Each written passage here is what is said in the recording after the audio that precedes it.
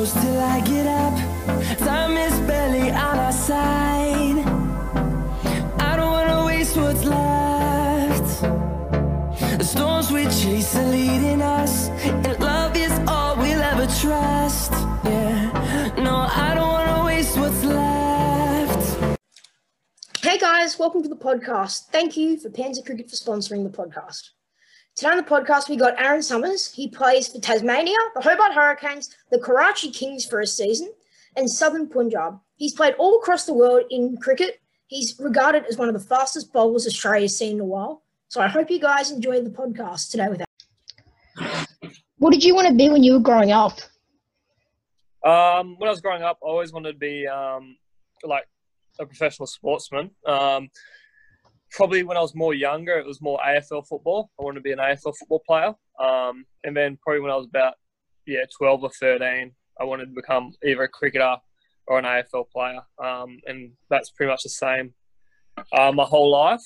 I never really wanted – there wasn't really any jobs outside of sport that I was really too interested in. I wasn't interested in any trades or working in an office or anything. It's all been sport and coaching and teaching and all that, really. Yeah. How would your oldest friend describe you? My oldest friend just lives up the road. I don't know how he would describe me.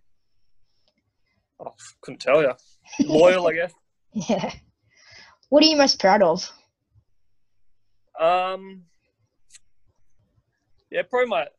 Probably my cricket career, obviously. At the moment, it's probably my proudest achievement, being able to play Big Bash cricket and then being able to play, obviously, in the PSL over in Pakistan and being able to bowl a ball at 150 Ks. There's not many people in the world or in the history of cricket that have been able to bowl at, 150 Ks. It'd be definitely well less than 1%. So that's probably my proudest achievement. Yeah. How do you handle hard times? As a cricketer, you get a lot of them. Definitely as a batter, definitely as a bowler. Cricket's a pretty harsh game, and you get a lot of hard times, and you go through patches. It could be a month or 2 months where you're not playing good cricket. Sometimes it could be a whole year. You could have a whole bad season as such. So, I know with me, the last few years, I've played a lot of cricket. I've played 30, 40 games a year sometimes. So, just knowing that next Saturday you get another go, or, next Wednesday you get another go, you get to bowl again, you get to play again. I found it easier to kind of have a bad game and be able to put it to the side and not really think about it, and then, really focus on your next opportunity in your next game you get to play.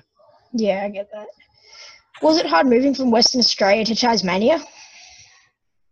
Yeah, I've had to move quite a bit. Unfortunately, I'd love to be able to settle down somewhere and spend 5-10 years in the same spot. But that's the nature of the sport. And if you're only on one or 2 year contracts, and sometimes you don't have a contract, you have to move around for opportunities sometimes. So I've moved from Perth to Darwin. I've lived in Darwin quite a bit. I lived in Melbourne 1 year. I've lived in Tassie for 2 years, and now I've lived in South Australia as well. So having to pack up and leave and go to a new club and meet new friends and be part of a new group, it's tough. But while I'm young, I guess it's something that I have to do if I want to progress in my cricket, and if I want to get opportunities. Yeah. You played for the Hobart Hurricanes in Australia and the Karachi Kings in Pakistan. What's the difference in training style?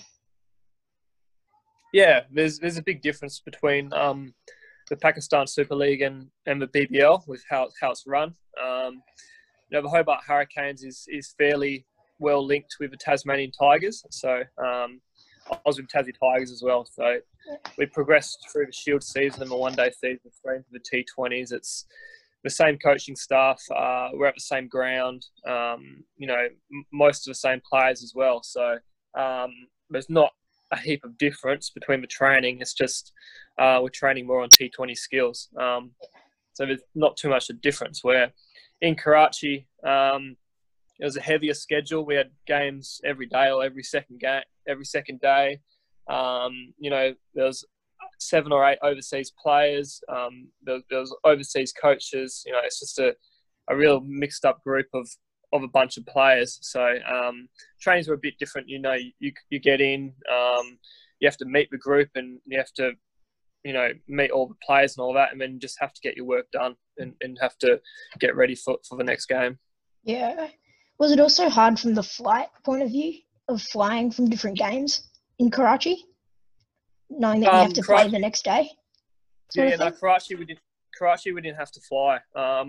We had the first half of the tournament, all the games were in Dubai.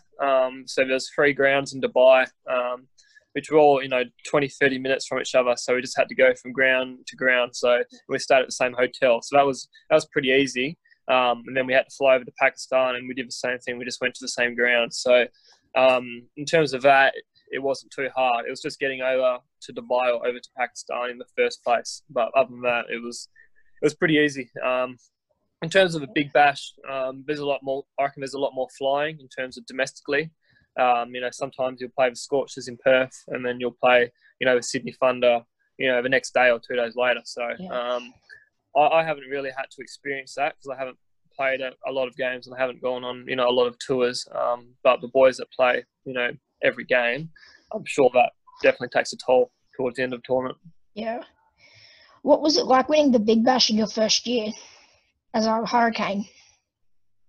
Sorry, what was that? What was it like winning the Big Bash in your first year as a Hurricane? We lost the grand final that year. Oh, sorry. We haven't won one yet. Sorry. But that's right. I played the first game that year, and I didn't play the grand final and I didn't play the semi-final. But I got to fly over to Adelaide and watch that game. I got to, you know, stay at the hotel with the boys and watch the boys play that one. So it was good to be there. When they made the grand finals, obviously unfortunate that we lost, and unfortunate that I couldn't play a role in the side and I wasn't able to contribute. So it was been unfortunate, but you know, it happens. Sorry.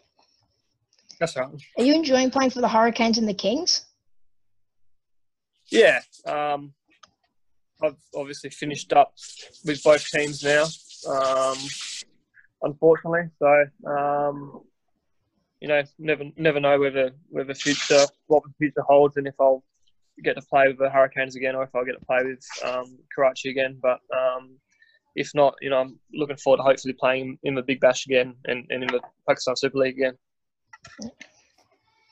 Was it hard going from T-ball to cricket? Yeah. I played T-ball, I played, you know, baseball, I played softball. You know, they're still hand-eye, you know, ball sports. So, you know, still have that hand-eye coordination, but, you know, there is a big difference between, you know, playing T-ball for, you know, an hour, or softball for an hour and a half, or baseball for an hour and a half or 2 hours, and then playing cricket for, you know, 4 or 5 hours as a junior, and then when you get older, sometimes, you know, 8 hours or so. So the length of the game and concentration period obviously changes, and just a few basics, like obviously a big difference between pitching and throwing and bowling, and then big difference between batting, hitting a ball for tee, and then facing, you know, bowling, and also, you know, facing a baseball pitcher and facing a fast bowler, obviously, because the ball bounces. So there's a lot of differences, but it's all hand-eye stuff. Yeah. What was the hardest change from T-ball and baseball to cricket? So probably the length of the game and the concentration period. That'd be a big thing. And as I said, from a batting point of view, it's obviously the ball bouncing and spinning and all that. It's a big difference. And you know, as a bowler, you know, it's pretty demanding on the body, having to run in, you know, all day and you know, all the stress that it holds in your body. Yeah. How are you keeping yourself busy and fit during this time? You know, normally, you know, the last few years, I think the last 4 years, I haven't had a break in the off season because I've gone straight to Darwin and played cricket there. So it's been good to have, you know, a good month or 6 weeks where I haven't bowled a ball, which is good, obviously, just for my limbs and all my bones and all that to just, recover and to settle down before I get back into it again. So at the moment, I haven't done a heap. I've just kept really a base fitness level. But then once we, know when pre-season's going to be and, when the season's going to start up again and, all that, and then I can really, start getting into it and time it for the start of next season. Yeah. Who's the worst teammate to room with through your career and why? Worst roommate to room with? I haven't really had any bad ones that I can think of. I've lived with Gurinder Sandhu. I've lived with Clive Rose. I think that's all that I've lived with. So they've been fine. They're all clean and tidy and all that. And on tours, sometimes you're only in a hotel for 1 or 2 nights. So haven't really had anyone that's been too bad. But I guess like Gurinder, always has to be doing something. He can't just, sit in his room and watch TV by himself or something. He always has to go out for a coffee or go out for something to eat. So sometimes when you're living with Gurinder, he'll ask you to go for breakfast, lunch and dinner and go shopping with him. So, I guess put him down. Yeah. What's the best word that can describe you right now? The best what, sorry? What's the best word to describe you right now? I don't know. Pretty chilled, I guess. Yeah. Yeah, I'm not really too sure. Yeah. What advice would you give a 12-year-old today?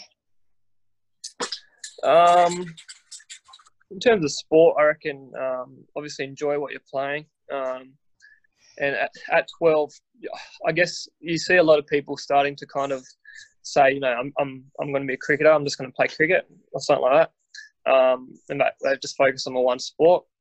I played football and cricket till I was, 19 years old, 18, 19 years old. So, and I was still playing footy at a high level. So I reckon, play as much sport as you can. If you enjoy 2 or 3 sports, find a way to play all of them. You can still play, footy and cricket, and then even you could play basketball if you wanted to on a Wednesday night or something. So just play as much sports as you can and enjoy it because, right now I'm not allowed to play football anymore. I'm not allowed to play, basketball or anything. I'm not allowed to play baseball really. So all I'm allowed to play is cricket because of my contract. So you kind of miss it, not being able to play football or a sport that you really enjoyed. So, as a young kid, play as much sport as you can, and then whichever one you end up being best at or the one you enjoy the most, I guess that's the one you go ahead with. Yeah. Thanks for coming on today, Aaron. That's right. They do have a timeout. Decide not to use it. Curry way downtown.